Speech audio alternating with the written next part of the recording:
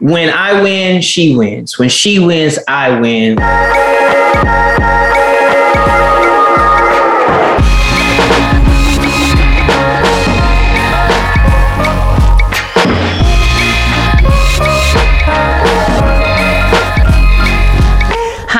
Welcome back to another episode of Hello and Goodbye. I'm Leanna. I'm Jared. And we're excited for this episode today. We have Damon Sumner, who's a comedian, and he has a podcast with his wife called Sum It Up with the Sumners.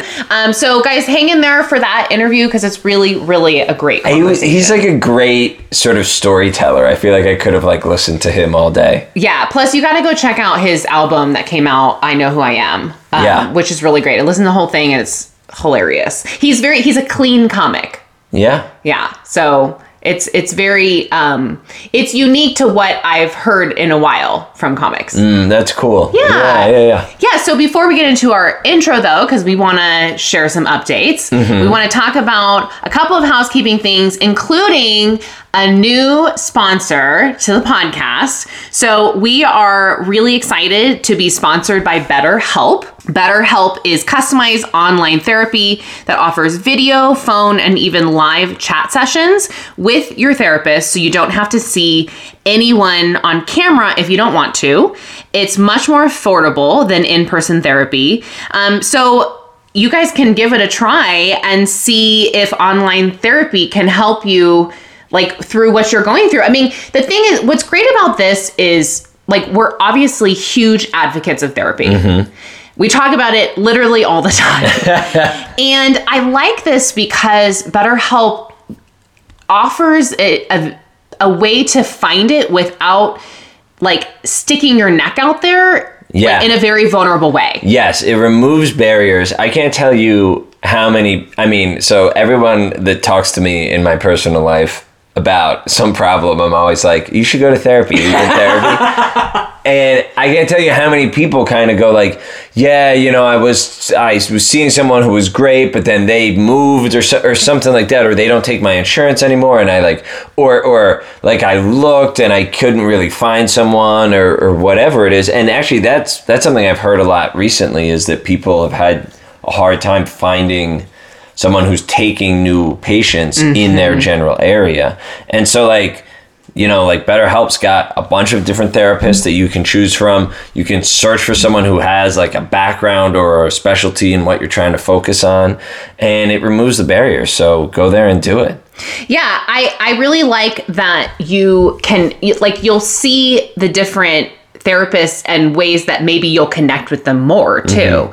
So it's really just a great company, and we again are really honored that they are sponsoring this podcast. So if you guys want to get 10% off of your first month at BetterHelp, you're going to go to BetterHelp.com/hello goodbye. So BetterHelp, BetterHelp.com/hello goodbye. So just remember, there's no and. So not hello and goodbye. And there's no code. You just use the / hello goodbye. Yep. Get 10% off your first month. And we are really excited. We can't wait to hear how this works out for you guys. Yeah. Okay. Yeah. We also have a Patreon, which is a way you can support the show directly. Patreon.com/hello and goodbye podcast. And that basically allows you to just sort of have a monthly pledge that goes to the show. Starts at $3. We are later today recording some bonus content. We're going to be talking about Love is Blind, which my views on it changed. My views on a number of people changed significantly from the last episode to the reunion episode. Yeah. So anyway, so that's coming up. There's also other cool stuff, discounts on merch and whatever. And it's just a great way to support us and allow us to keep doing the show. Yeah, I recorded a quick little how to start a podcast that's up there. We talk about the night of fantasy suites, the Bachelor. That's so true, we're just that's trying okay. to get more content up for you guys so you guys can connect with us more. Again, Jared said it's just as low as $3 a month. You can do a $10 a month tier. And you do get 15% off of the merch. So you join, you get that discount. You can also go to our website, www.helloandgoodbyepodcast.com/shop if you want to look at the merch too. Okay. Okay. All right. What's happening in your life? We haven't really talked. We really haven't. So this is interesting. Oh, boy. So last week I was telling you how I was like slaying these boundaries, right? I'm like, this is what I want. If you can't be a part of this, like, then you can't. And it still is that way. The problem is I think I've kind of hurt someone. Oh. So, what the guy that I was kind of in the casual relationship with, and then I told him, hey, I'm not having the feelings anymore. Yep. And then he was like, that's okay. Like, I can be patient. Like, I still want you in my life as a friend. And I just realized that I wasn't in that place. I mean, it was a weird situation to me because we weren't friends beforehand. It's like, you know, we saw each other at the coffee shop, but then it's like one day we hung out and then we hung out another time and then we're on a date and then we're like, let's just be friends with benefits. And then he really wanted to continue the friendship. And I felt pressure to have to do that when I really didn't feel like we had established a friendship beforehand. Plus he's like 25, so he's like 10 years younger. And I don't know. I started to feel like I didn't even want that. And that's okay. Yeah, I know. But Okay. so he contacted me. I told, you know, I had called him. I'm like, hey, I need some space. He contacted me. He's like, hey, you want to go grab tacos, you know, in like at a certain point. And I felt like I couldn't say no. I didn't want to hurt his feelings. Plus I was also thinking in my head, like, maybe I can talk myself into this. Like, maybe I'm overthinking. Maybe it would help just to like hang out with them. But then I was thinking like, no, I really don't want to. So 2 days later, I was like, wait, so you went and got tacos? No, we had made plans. Okay. And 2 days later, I was like, I don't want to go and get tacos. So I contacted him and I said, hey, I am really sorry for saying that I wanted to get tacos. I said, I'm just trying to be true to myself. And I think we had different expectations coming out of this. And I said, you know, I wasn't expecting us for us to remain friends.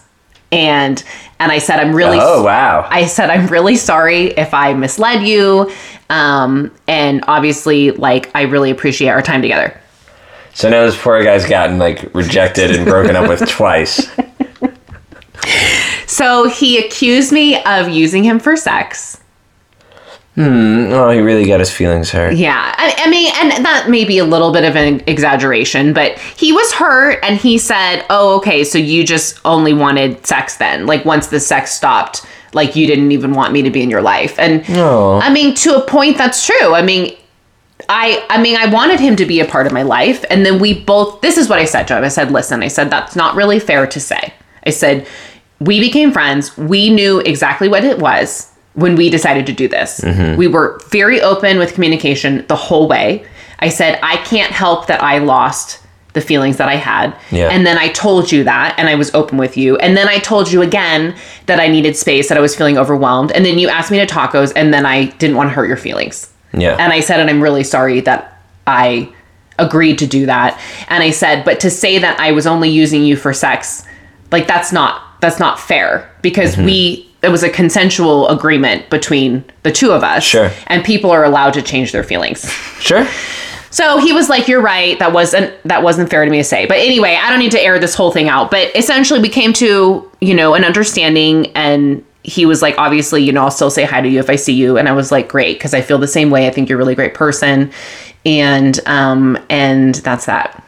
Yeah, I mean, it sounds like his reaction was coming from this place of like, oh, so you don't like me at all as a person. Yeah. Yeah. Right.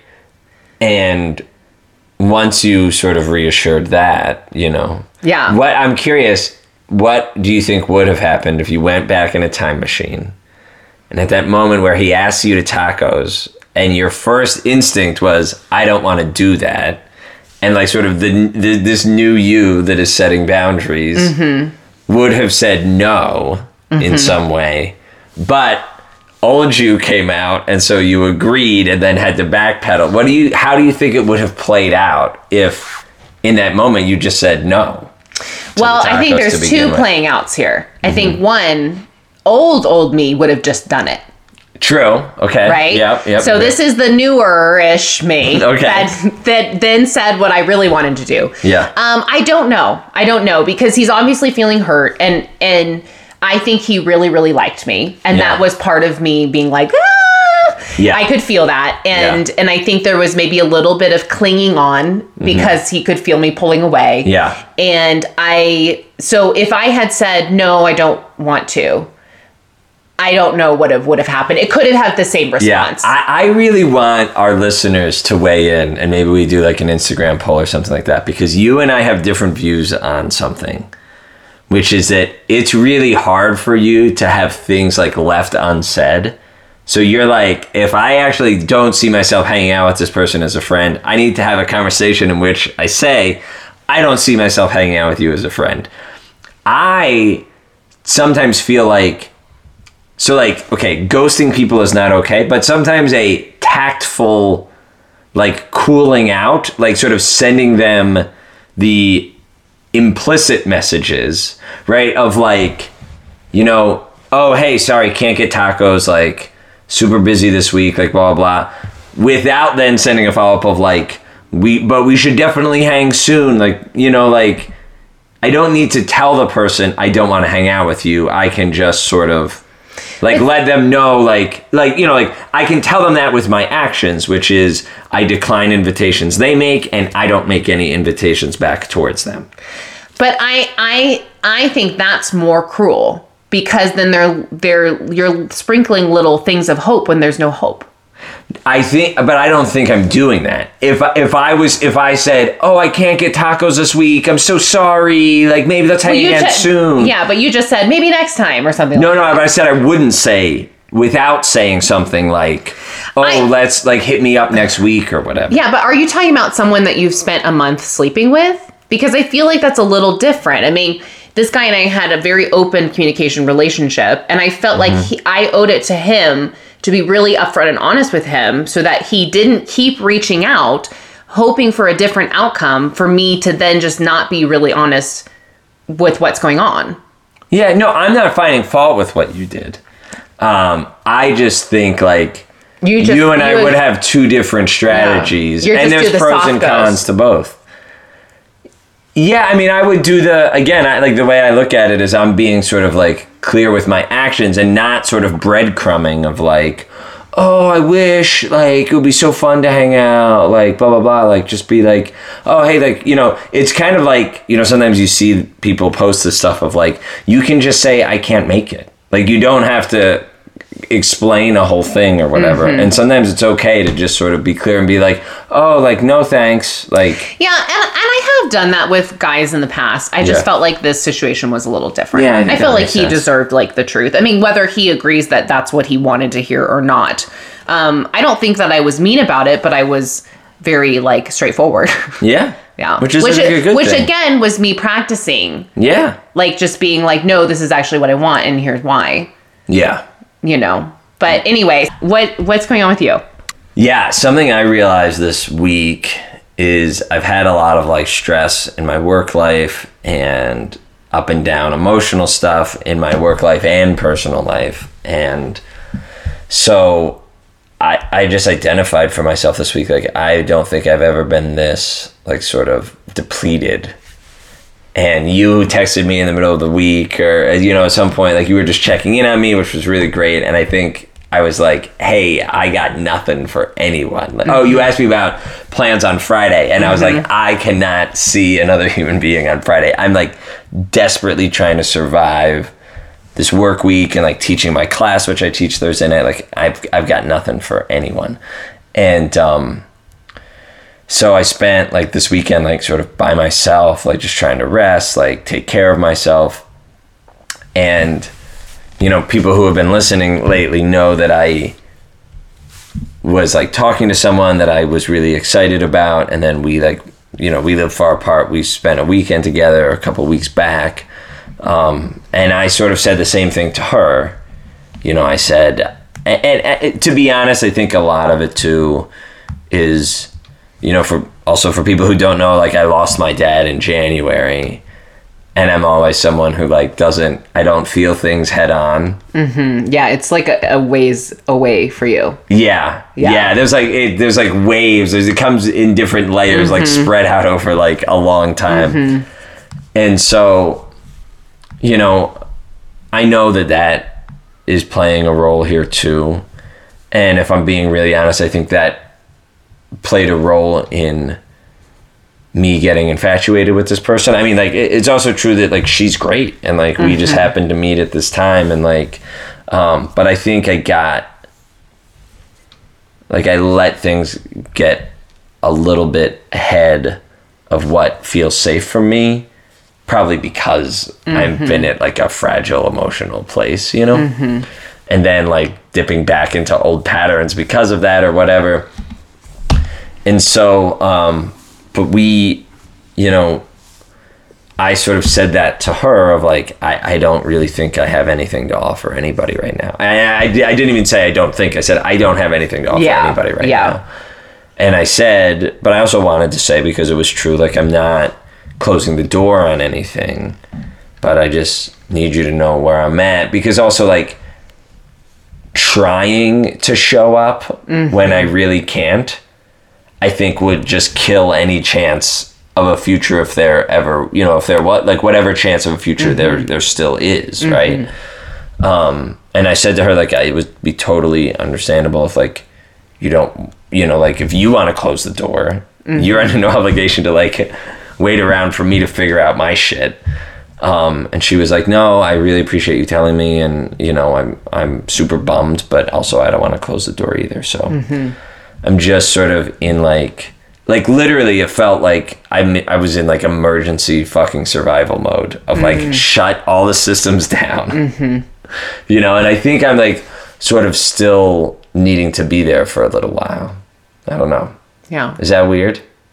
No. I mean, I think that you go through this every now and then where you do need just like a shut off, because I think like you said, like you tend to be a people pleaser, so you put people's needs first. And like even with your dad's passing, you were checking on your family and dealing with a lot of the like legal stuff and estate stuff and and then like talking with this really great person, and then you're kind of thinking about her needs, and I think that I think it's good. I mean, I think you're aware of it, and I feel like you've communicated it, and then you got to do what you got to do. Yeah.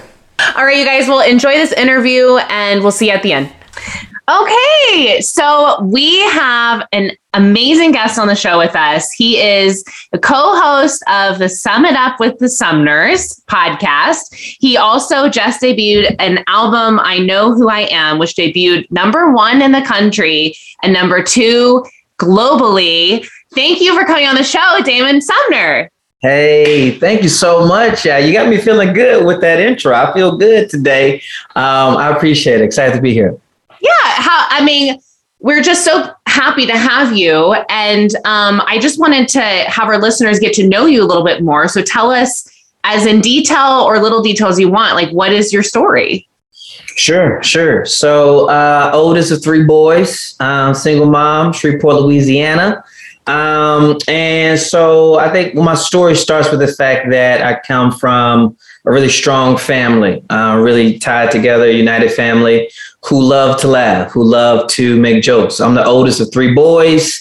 So, there's a lot of responsibility that came with that. But me and my 2 younger brothers, we used to cut up. We used to have so many belly laughs. And that's the foundation of, when you talk about career-wise, of why I am where I am today. We would get Capri Suns and Star Crunch and Little Debbie snacks and lay in the bed on a weekend night and just tell jokes to each other and make fun of anybody who wasn't in the room. And it was just the best. Cut forward to me growing up really quick as the oldest.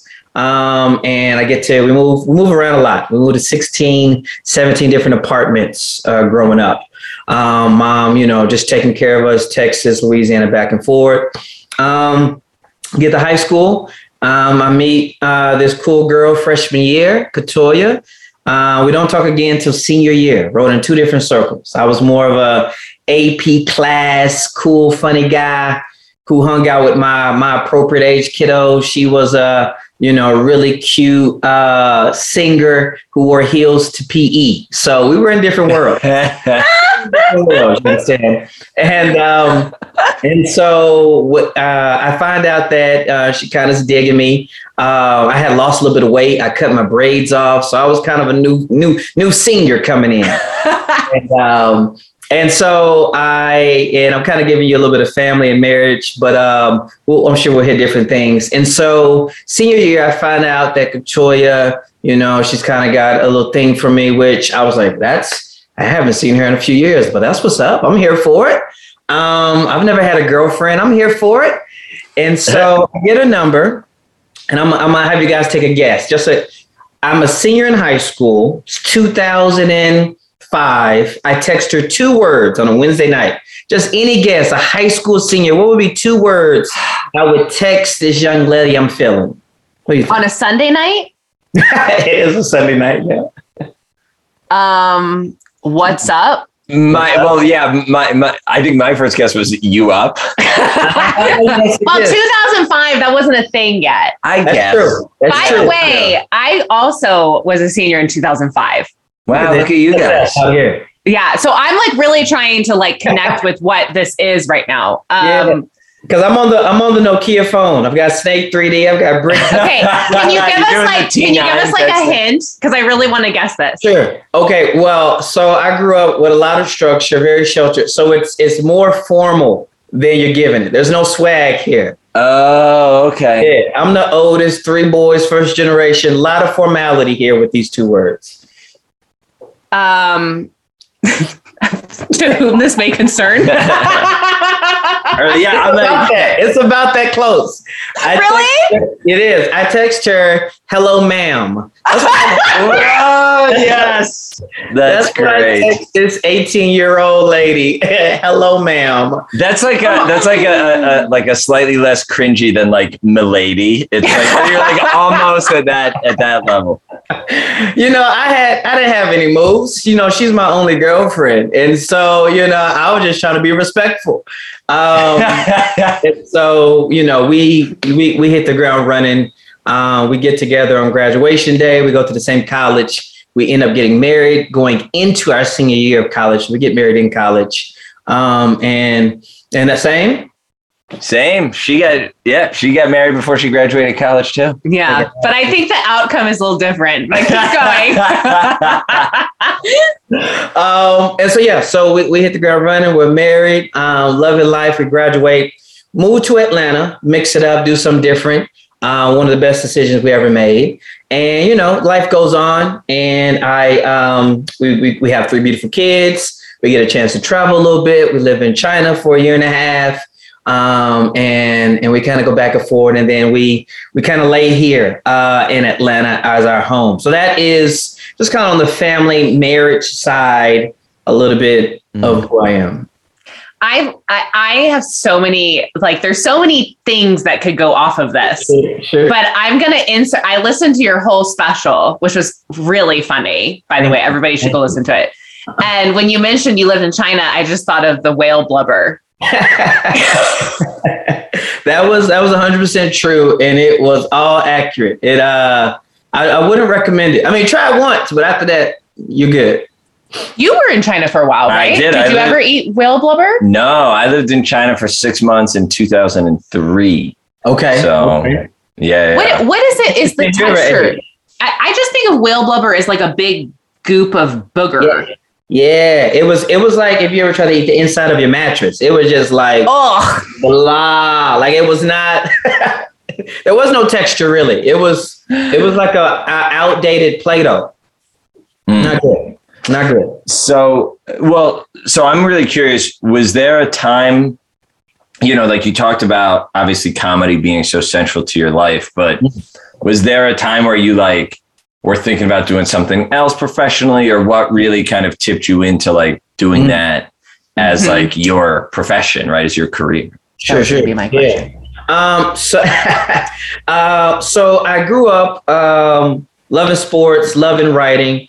And so when I found out I wasn't going to be 6 feet, I was like, all right, well, we're going to put football. So I was like, all right, let's combine our passion for sports and our ability to write. So for 4 years of high school, 4 years of college, it was all about me becoming a sports journalist. ESPN was the dream job for 8 years straight. I did, college TV, college radio, and I was like, yo, bet. Senior year of college, I'm really realizing really quickly that, oh man, there's more like news I got to get to what I want.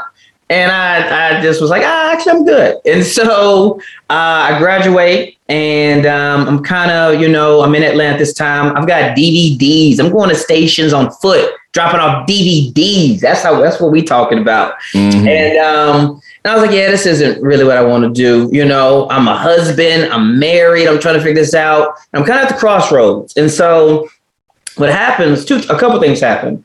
So 2010 is literally one of the craziest years of my life. In 2010, I become a father. I start teaching, which was such a blessing because of the foundational stability. And then I started stand-up all in 2010. And so I'm working at a job in Georgia where I have to like pretty much wrestle boys and girls. It's this facility where they live and they've been, abused and neglected, and they've got a lot of things going on. And it's bananas. And one day I'm sitting working with a guy and he's got this book, and it's just like this teaching certification book. I'm like, what's this? He was like, trying to become a teacher. And I was like, I like history. You know what I'm saying? I'm tired of wrestling 16-year-old boys over here for $10 an hour. Let me make it. You know what I mean? And so I get certified, this alternative certification to teach. And that's earlier in 2010. Become a father in January 2010. And so I'm at this point where I feel like, and it's not an age thing, but I feel like everyone at least once, twice, 3 times, you look left and you look right, it's like, what's next, right? And so, got this infant, college graduates, we're supposed to be trying to figure out this American dream. And it's about probably the summer of 2010. I'm hanging out with some friends, we're laughing, cutting up. And I've got one of my best friends now, who is my right-hand man in comedy as well. We're all in this big circle and we're laughing. And somebody, I don't remember who this person is, which is frustrating, but they say, hey, y'all are hilarious. Have you ever thought about stand-up? I had never thought about stand-up comedy as a possibility, as an interest, as a hobby. Side note, a lot of times when you talk to comics, many times they'll talk about, if they're my age or older, around my age or whatever, they'll talk about, oh yeah, I used to watch a lot of SNL or late night shows, or my mom played Carlin Records. My dad had Pryor going. Had none of that. Grew up in a very sheltered home, right? So we weren't going to have any of that Kings of Comedy cussing in our house, okay? And so didn't really watch it. Didn't really know a lot about it. Know I love comedy and laughter. Shout out to TGIF and Fresh Prince and Martin, and all the hits. But that was it. So when he threw this out, have you ever thought about doing stand-up comedy in the middle of these crossroads? I was like, we'll try it. And and my main man, David Perdue, great comic in Atlanta. We signed up for our open mic in Atlanta, October 27, 2010. Show goes great. And honestly, the rest is history. And so from that October 27th on, I was like, oh yeah, this is what I want to do for the rest of my life, is to be able to bring joy, bring laughter to people. Let's go make this happen. Okay, my first thought after this is I miss TJF. Talk about it. Can we talk about that? It was like the best thing. So good. That's true. There's probably nothing like, what do kids, like middle school kids and stuff today, like what do they get excited for? TikTok on the weekend. Yeah, right. But it's not like, because you knew everyone else was watching the same shows you were watching. Yes. Right? Yeah. It was a connect. It was a bond. Yeah, absolutely. That was, from Family Matters to Sabrina Teenage Witch to Step by Step. I mean, it was an event. Really, when you talk about old school TV, it was like, 7 to 9, Friday night. This is the event that most specifically Americans going to sit down and watch by yourself, with your family.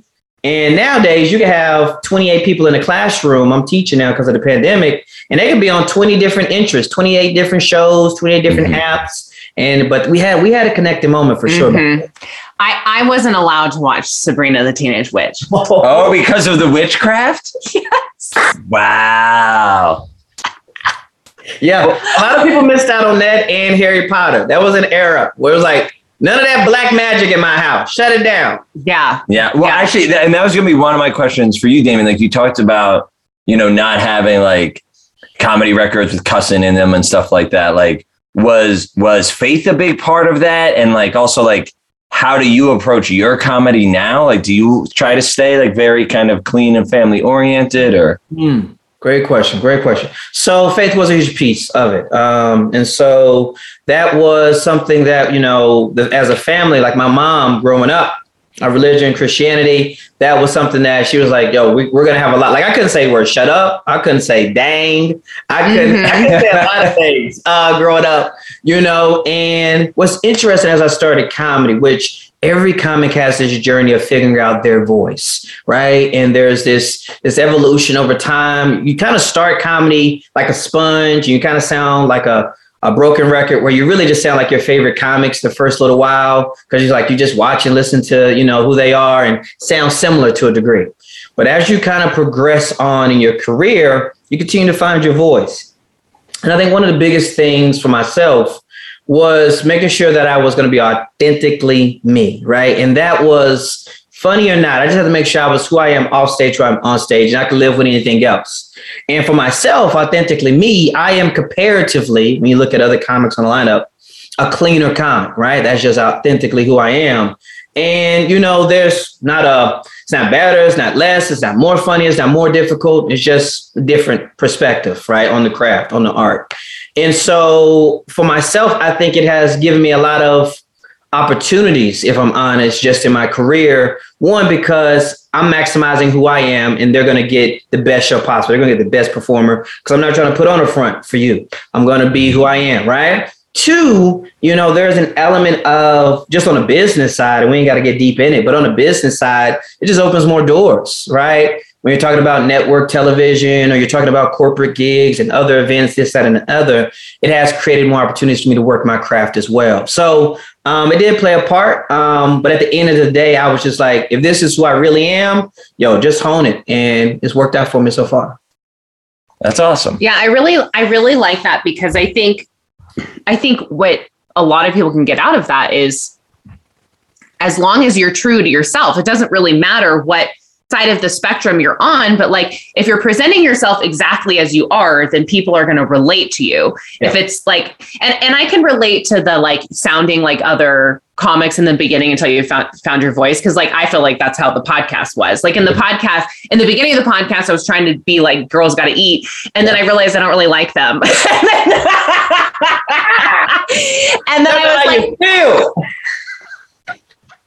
and that they're like not the greatest, but then I kind of like, I figured out like with Jared's help and we kind of figured out like who we are. Yeah. And then that's what draws the right audience. So maybe the other thing draws an audience, but you want the right audience. Yeah, no, you want, I can't wait for the day, and I'm going to go ahead and just, I'm an optimistic guy. Like when I'm in a theater, people who are there to see me because they've bought in and they rock with me. You know what I mean? And you just can't beat that. Whether it's a podcast, album, whatever it is, people who can identify, who can relate. And even if you can't relate, you can respect, right? Like even if you go on a completely different side, which I've had many times, people will come up, who talk different, live different, look different, but it's like, yo, I respect the crowd. And at the end of the day, my biggest thing is that I want to make you laugh.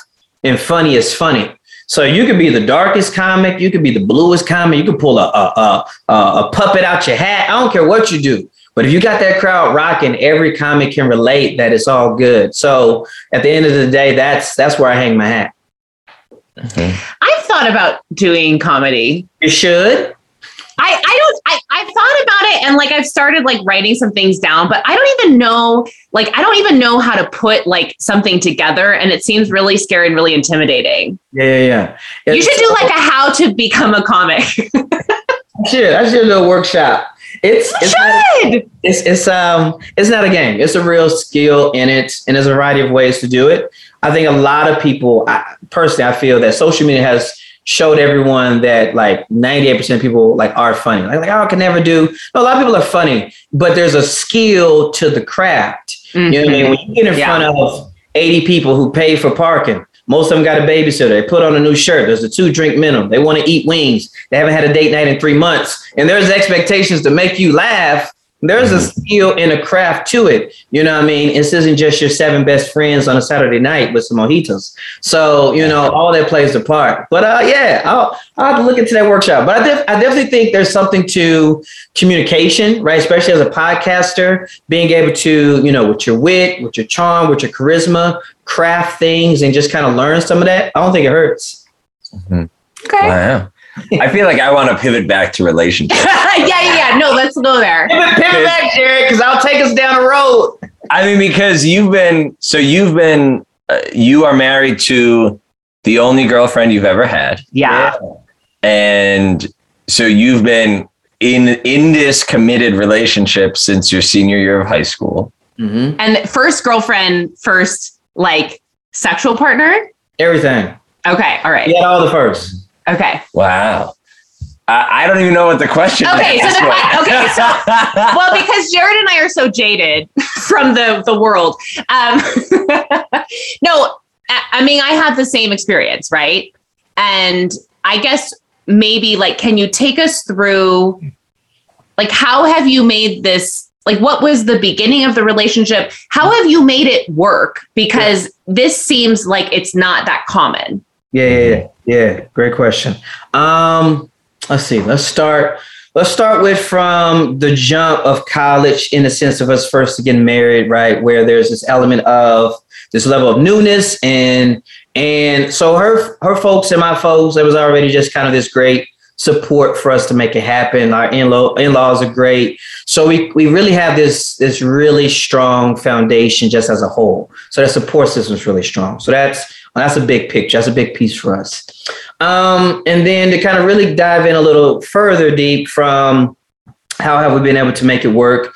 I think one of the biggest things for us is that like we both really enjoy seeing when I win, she wins. When she wins, I win, right? So when you win, we win. And so that has been one of our biggest mantras, one of our biggest foundations. And so like right now, like she's going out of town. She's been out of town a lot. She's a fitness instructor and really kind of building her brand and building her world. So like we're pushing each other with ambitions and with goals and with dreams. And so this excitement and this desire to see each other be great is really something that has been paramount for us. I would not be where I am as a man, and definitely not as a comedian if it has not been for Katoya's support. Her support specifically, sacrifice, compromising for me, and now especially kind of as her career is picking up, flipping it as well, has been amazing. You know what I mean? And so that has been something that I don't take for granted, because I know a lot of comics who are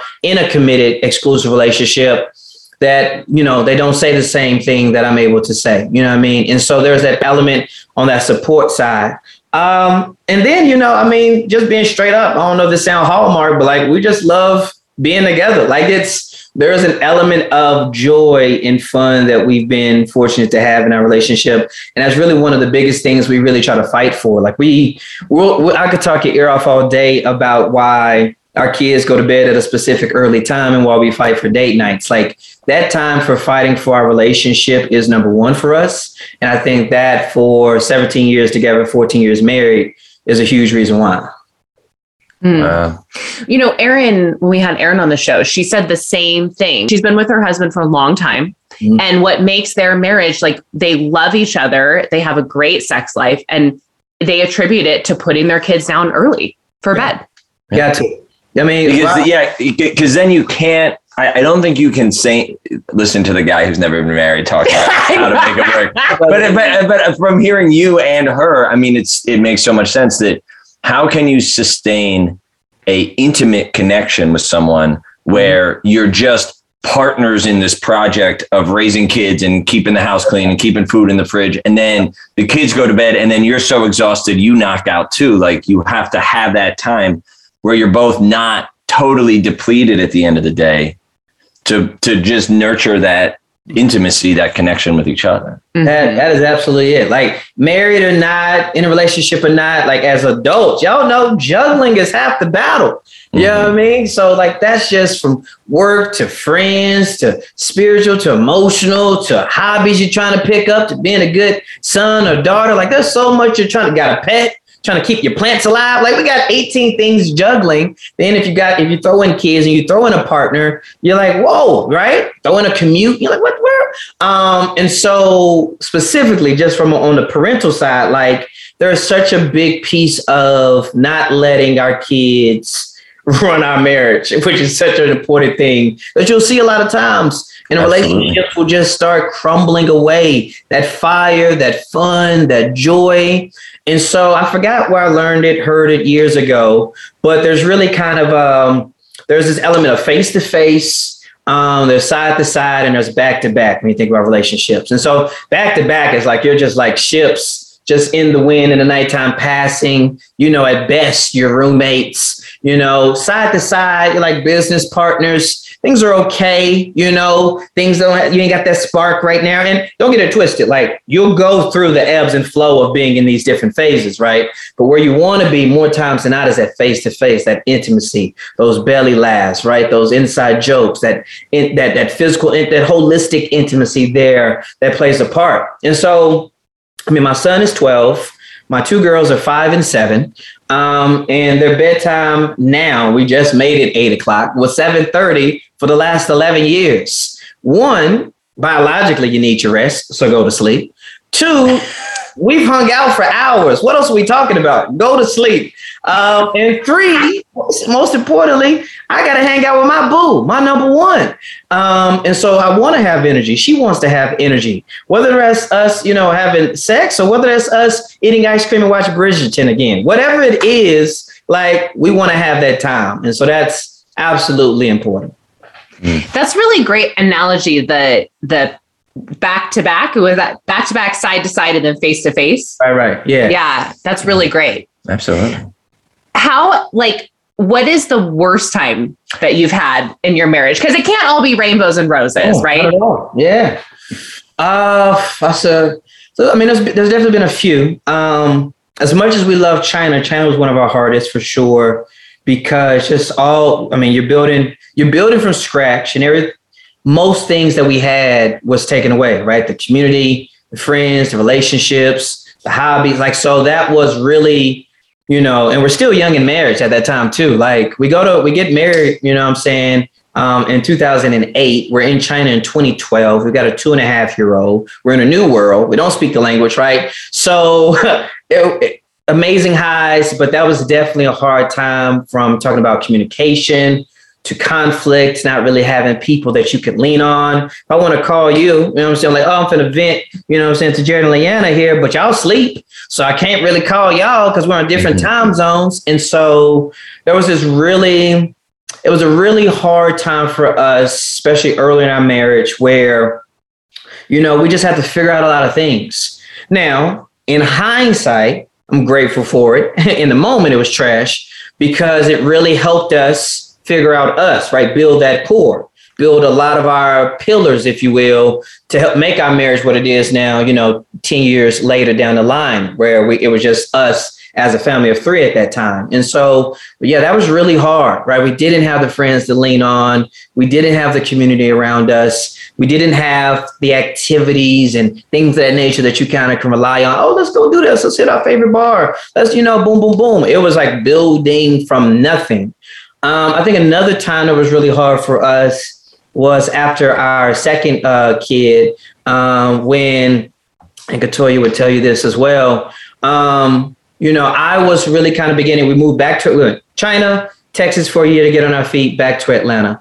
And second kid is here. Comedy's kind of picking up. Travel's beginning to pick up. I'm teaching full time. And this was kind of a phase where it was kind of back to back, side to side at best. And on top of that, Katoya, as I'm using her words. I'm not going to speak because I'm not a woman, but like she would share that, many things that women can struggle with and wrestle with just as a person. And I kind of that identity, mom, woman, like, I'm home every night. You know what I'm saying? You out in the streets, what's going on? You know what I mean? And so, this real struggle and tension for us to grow on not only a collective level, but also individually, because I had to really kind of look in the mirror as a man, as a husband, as a father, and kind of really kind of process through. And so those were two times that come to mind where we just kind of really had to process and have hard conversations. I mean, vulnerable, open-hearted, tearful conversations. But again, they were all stepping stones to where we are now. If only I feel like I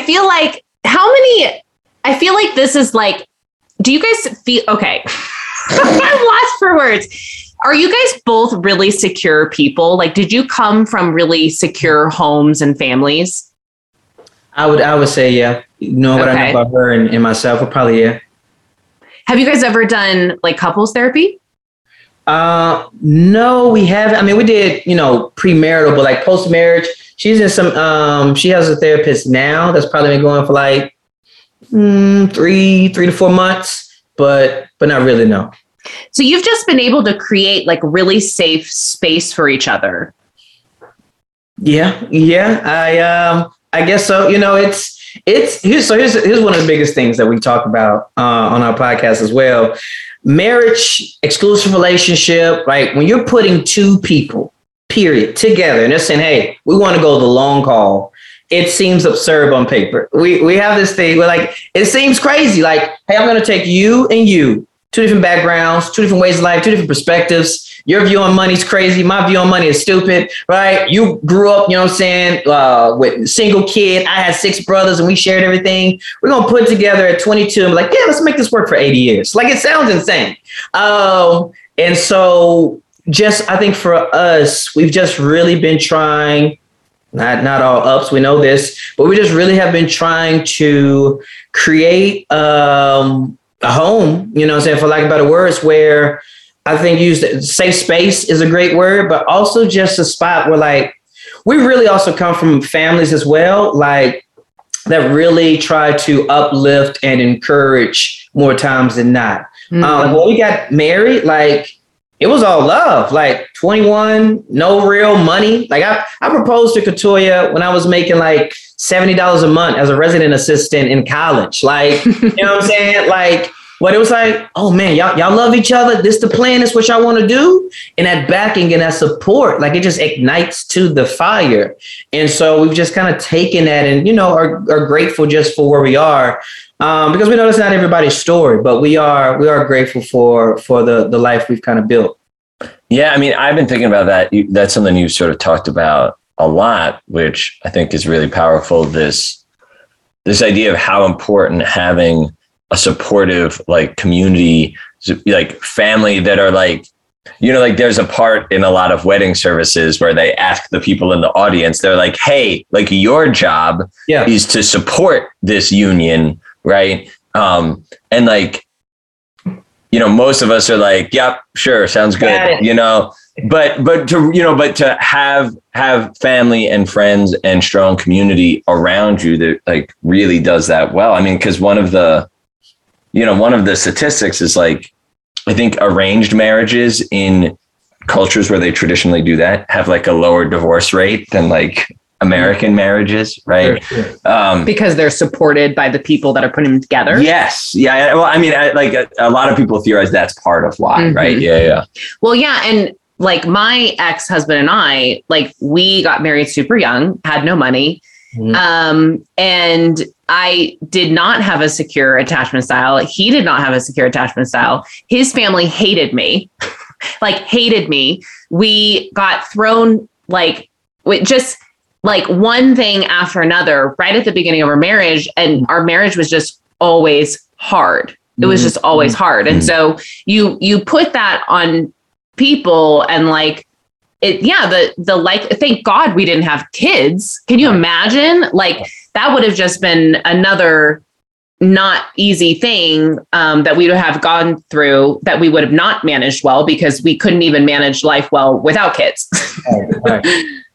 Yeah. That foundation for us has really been, and it's not just blood family, like just the friends in general, right? The community we've built, especially here in Atlanta. When we moved to Atlanta, we had a few friends kind of quickly, but just kind of built that community around us where, it's just paramount, where, we talk about having that inside circle to, hang with, like Katoya, she's my number one, right? But I've got to have friends outside of her. She can't be my everything, right? And vice versa. And so having that inner circle when I vent, when I ask for insight, when I'm looking for advice, right? Because we've seen in 14 years together, four of our friends, get divorced, which, it is what it is. And we're just like, man, like that is something that when nobody walks down the aisle, right, be like, yeah, I'll probably be divorced in about 6-7 years. No, you are, but that is the reality of it. And it's fine. I come from divorce, like it's all good. But like, that's not the mindset you're walking down the aisle with, you know what I mean? And so I think just that foundation has just been huge for us. Like the in-laws, they've been to my shows, you know what I'm saying? Like, it's just like when we moved to China, it was just like, it's just weird. We're probably a minority in this. Like, it was just like, go, you know what I'm saying? And it's just been amazing. And we don't take it for granted. That's awesome. Go ahead. Okay. I was going to say, let's talk about your sex life. Let's do it. So what is it like? What is your routine? Two pumps in, one pump out. Next question. Well, but it's like, I think like, how do you make sure that is like a healthy part of your relationship? Yeah. Well, first of all, how often do you guys have sex? Sure. Yeah. Present tense. It's interesting because when we first started, sex drives, Victoria had more, I was less, and then it's kind of flipped. Like 7 years, she was a top dog. Now I'm top dog. I think right now, and I'm answering your question because I'm gonna give you a hard number. I want to give you a hard number.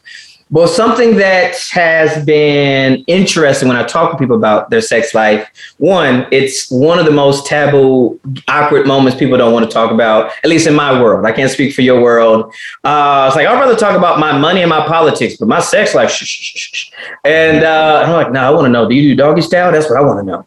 And so what's been interesting is I think we've come to a place where we both have a better perspective on what healthy sex life means for us. And that was where we had a big disconnect, right? And there's an element of number and volume, right? But also what we were looking for in satisfaction.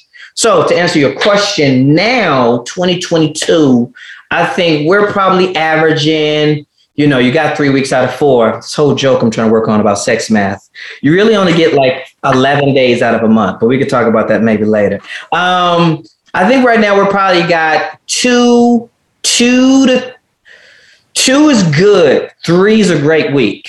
In the 3 weeks we really have, that's kind of where we are right now as we're recording this. What is this, April 2022? That's what we feel is like, that was a good week. So yeah. Did that answer your question? And I'm glad you logged that. So you can go back and listen to this episode in a year and, remember exactly. And see where it is. Go ahead. Oh, no, you guys do not have period sex? We do. It just depends. I mean, we're not in the belly of the beast, but on the front end and on the back end, listen now, we'll turn the lights off and just go with the flow. Yeah, put a dark towel on the bed and come on now. We got a bunch of extra sheets from Bed Bath & Beyond closing sale. So you know what's up. One time I had period sex with an ex and I thought I was lighter and it was like a massacre. Oh, I've had that. Yeah. I had an experience with that. Yeah. And it was actually so, okay, this is mine's going to be like a weird story, but I'm having sex with my girlfriend at the time who's on her period. And, we put the dark towel there and like, I knew, and at some point I'm like adjusting or whatever. So I I like go to adjust myself with my hand. And then I guess I was on top and I put my hand on the wall of the headboard and there's like a bloody handprint on the headboard. I look up and I see it. And then kind of like we started laughing about it, which sort of made it, which was cool and kind of, but then it was kind of hot. So then I like smeared a bunch like across her chest and stuff like that. Wow. We were doing the whole thing. You're like, did you do like one under each eye? We should have like painted our faces. And he's out here gargling. I respect you, brother. Be free. Be free. Yeah, I mean, why not? Have fun with it. Well, actually, and one of the things I wanted to ask you about, Damon, is like, you know, because I think you talked about that, like how you're both approaching your sex life and your intimacy. Mm-hmm. And like, I have a lot of friends who are in heterosexual marriages, and the stereotypical thing that I think can happen in a lot of them is like the man's approach is like, hey, will you allow me to get on top of you and get off? You know, it's kind of like, hey, I want this for me. You know what I'm saying? Like they have this like, you know, hey, like, will you let me do this? Ooh. And I think the, you know, like women appropriately, like if I could just get some of my straight male friends to understand, like, if you approach it of like, hey, let's just connect and have some kind of physical intimacy. And like, it's kind of like, let's invite each other to a cool place of like openness and vulnerability and connection. And like, just see what happens there. Like, I feel like that approach is so much more successful. Mm-hmm. Yeah. You know? Yeah. I'm gonna be honest with you. It boils my blood. This right here, this right here is such an issue in general. Couple things, if I may. Number one, if somebody's, whether it's your favorite restaurant, favorite album, whatever, favorite park, if you enjoy it, you're gonna want to come back. So I already don't know from a mindset perspective, specifically, generally speaking, let me add my modifiers, right? When it comes from that mindset, let me kind of get mine. I hope you get yours. Big dog, if I'm not enjoying myself, maybe I don't even need to get to the mountaintop. Maybe I don't even need the climax, but I at least want to enjoy the fact that I'm here. You know what I'm saying? And if that's not it, why would I want to return? You know what I mean? Yeah. So already the mindset, the perspective to me always boggles me. I'm like, yo, make sure they're having a good time. And then everybody wins. That's number one. Number two, I really feel like, this is me. I don't know if everybody else feels this way listening, but like, sure, making it, climaxing, fantastic. Hooray, hooray.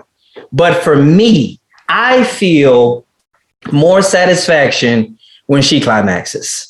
I feel like top dog, Godzilla ain't got nothing on me. You can't tell me anything. So I'm feeling fantastic. Like I've got the batteries going, the lights are going, the music's popping off out here, my fingers are tied. Everything's working so that I can get that feeling, right? Now, it's not going to take a lot for me, so don't worry. I'm not even coming in with my mindset. We good over here. I'm coming in here ready to put my hard hat on and ready to go to work over here because it feels great to get her there, right? And so I think that is, when you were talking, I was just getting frustrated. I'm sweating right now thinking about it because I a lot of my homies, a lot of comics in general, society speaking, generally speaking, that is a mindset. I'm just like, fellas, I don't think y'all are thinking about it from the right way. If they're having a good time, they'll want to have more good times. Mm-hmm. Yeah, which I love that you talked about some of that as sort of being a good partner and giving your partner orgasms, right? And sort of all the mechanics of pleasing the other person. But you also talked about like, well, there's ways to have a good time that aren't related to that, which I think it can be like just like feeling seen and feeling cared about and having moments of actual like tenderness and connection as opposed to like, oh, I don't even know if this other person notices that I'm here. They're just kind of doing their thing. Yeah. Yeah. Yeah. I don't know what. What do you think about that? Yeah. Well, see, this is interesting for me because I get turned on by the guy finishing. Do you? Yeah. If I could just ask why. Well, I think there's a few reasons. I think one, because I was in a relationship for so long where I didn't orgasm. And so, and the only way that I was able to then was by getting a toy because a friend sent it to me. And then my ex-husband didn't like that. And so then it kind of turned into like, okay, well, it was just about him every time until we then kind of got into a rhythm and worked the toy into the bedroom. But I think for me, it's a little bit of like I guess I'm just like a pleaser first, then like a receiver. So like I have a hard time with oral. I think I just feel like I can do it so much better myself.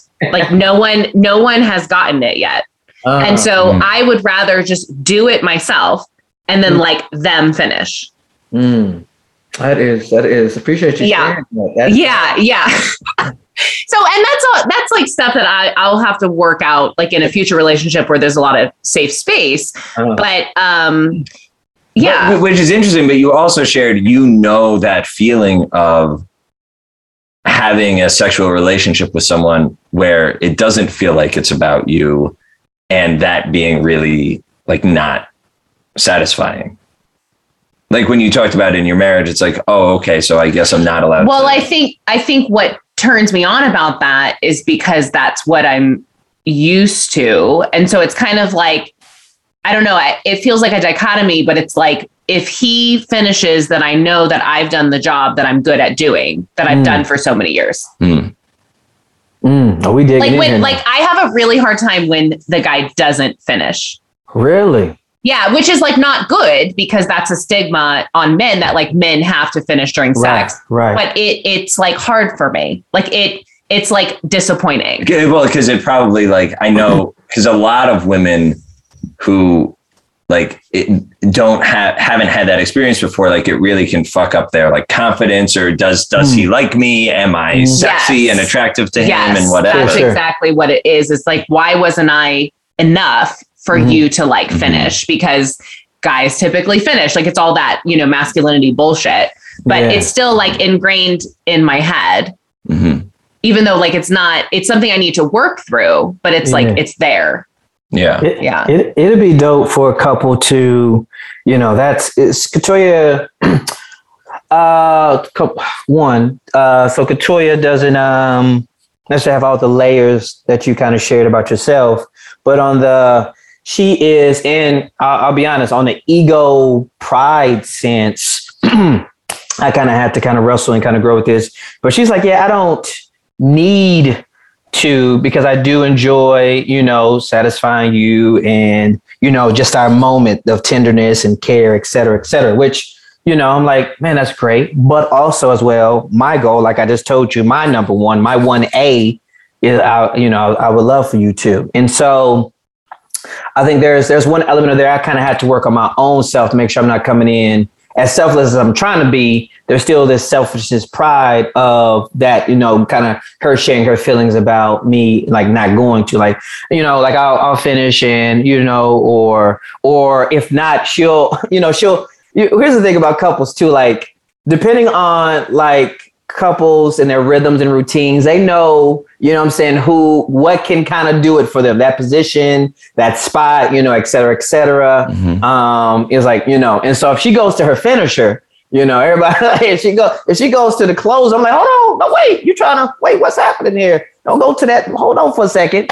I still got a little more in the tank here. She's like, nah, you good. Just go ahead, whatever. I'm just I have to check my ego on that in general, because I don't also want to put any thoughts on her that the finish, her finishing, her climaxing necessarily dictates for her, having a good time. And so those are things I have to work on as well. But I think the other piece of it for myself has been interesting, like with Katoya and I, is like, we've also just really have enjoyed the exploration of the intimacy in general, right? Specifically physically.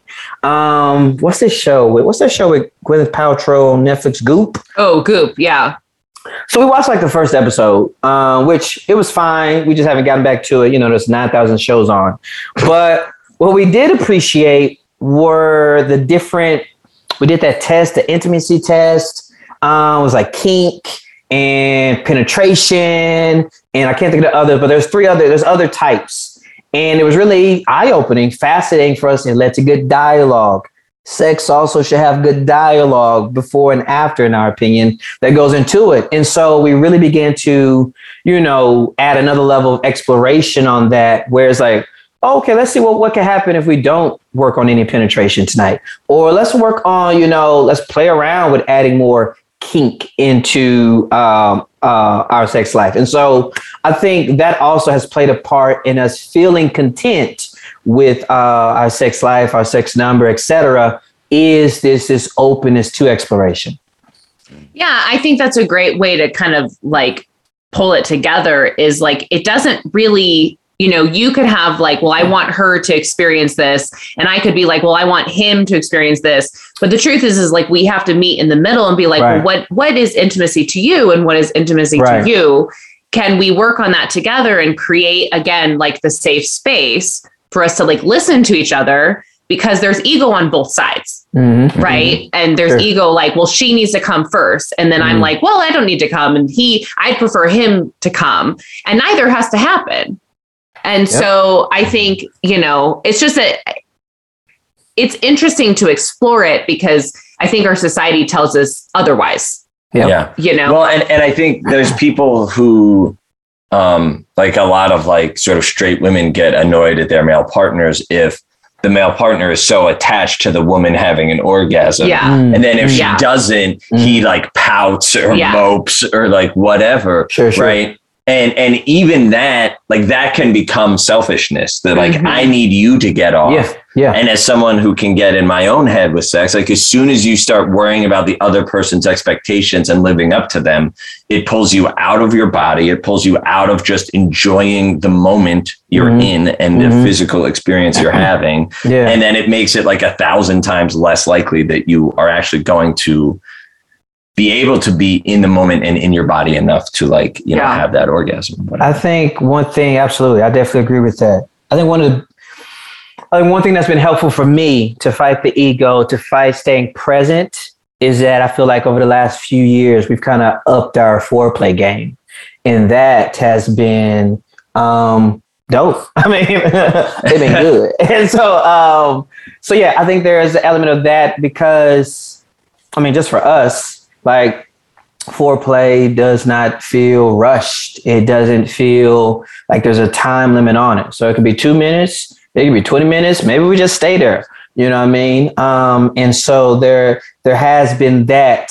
And typically speaking, biologically, like depending on what you're doing for foreplay, that can also probably move the goalposts, for the woman as well, you know what I mean, to a degree, on a physical sense. So that is something that's been helpful for us as well. Yeah. So I'm curious, can we talk about like what made y'all start the podcast and like what kind of stuff do you all get into on there? Please. So we've always loved, I'm a introvert, extrovert, I can definitely be chill. I get on stage, I'll turn up or whatever. But Katoya is a pound for pound, quintessential extrovert. And so it's been great for us just to kind of have people over. We love having people over. We love crushing couples and game nights. Like we enjoy that. And that's one of the biggest reasons we've ever, that's a big piece of us building community here, is just having people, hosting people, etc. Pandemic happens and that kind of is gone. And so the podcast starts August 2020, and we wanted to just find ways to just keep having dialogue, conversations, fun, talking about things that we talk about. Like this conversation right here, this is dope. I feel like more people need to have these conversations in their, living rooms, on the couch, with friends, you know what I mean? And so that's why I essentially started. It's been amazing and quite a journey for us to continue to kind of work together in this close capacity. And it's been a lot of fun. I mean, we talk about everything. We just finished a 4-part series on sex for February. From money to roles, expectation, conflict resolution, parenting. Like we get into everything in that relationship world that, again, I feel like we feel that more people should have, because it's helpful, it's beneficial. Like we are big on taking good ideas. If y'all say something dope, I'm taking it, I'm adding it. If it can help us, I'm taking it. I honestly feel like, it's really interesting too. Like, just in our experience, people will share a lot and give a lot of tidbits. You start trying to pour into somebody on their marriage or their parenting. It's like, whoa, I got this. I don't know about that, Jeff. You have a degree in theater and your 2 turtles are dead. I don't know if you, let's share a little bit. Let's bond a little bit and kind of give a little this for that. Maybe, you tell me about toys and they'd never had toys in a relationship, and that takes their relationship to another level. Maybe I share something that we do well for conflict and you try it, and that takes your relationship to another level. And so all that to say, the podcast was started to try to kind of bring some of that back, for it to be a springboard for more healthy dialogue. And we've loved it. We're going to hit 100 episodes in another month or so, and it's been a fun journey. Well, what I've listened to has been amazing, and you guys should definitely go check it out. I loved your take on the Will Smith slap. I appreciate it. That was an episode. It happened. That was like the only episode we do that was like current events, pop. Yeah. And I was like, oh, we got to talk about this, because there was such a big element of relationships, right? Yeah. Keep my wife's name out your mouth. It's protection. So, but thank you. Yeah. Well, we have to wrap this up. I'm so bummed. This has been an amazing conversation. Where can our listeners go find you and support you? Mm-hmm. You can. So the podcast is Sum It Up with the Sumners. We're on Instagram, Sum It Up Sumners. That's SUM. Sum It Up Sumners episodes drop every Tuesday morning. And then myself, I'm also on Instagram as Damon Jr. 2, DAMONJR, the number 2. Amazing. You guys should do a spinoff podcast that's called Comin' with the Sumners. CUM. I'm going to add that to my workshop list. I got a couple things on the to-do list. All right, Damon. Well, thank you so much, and we'll talk to you soon. All right. Thank y'all.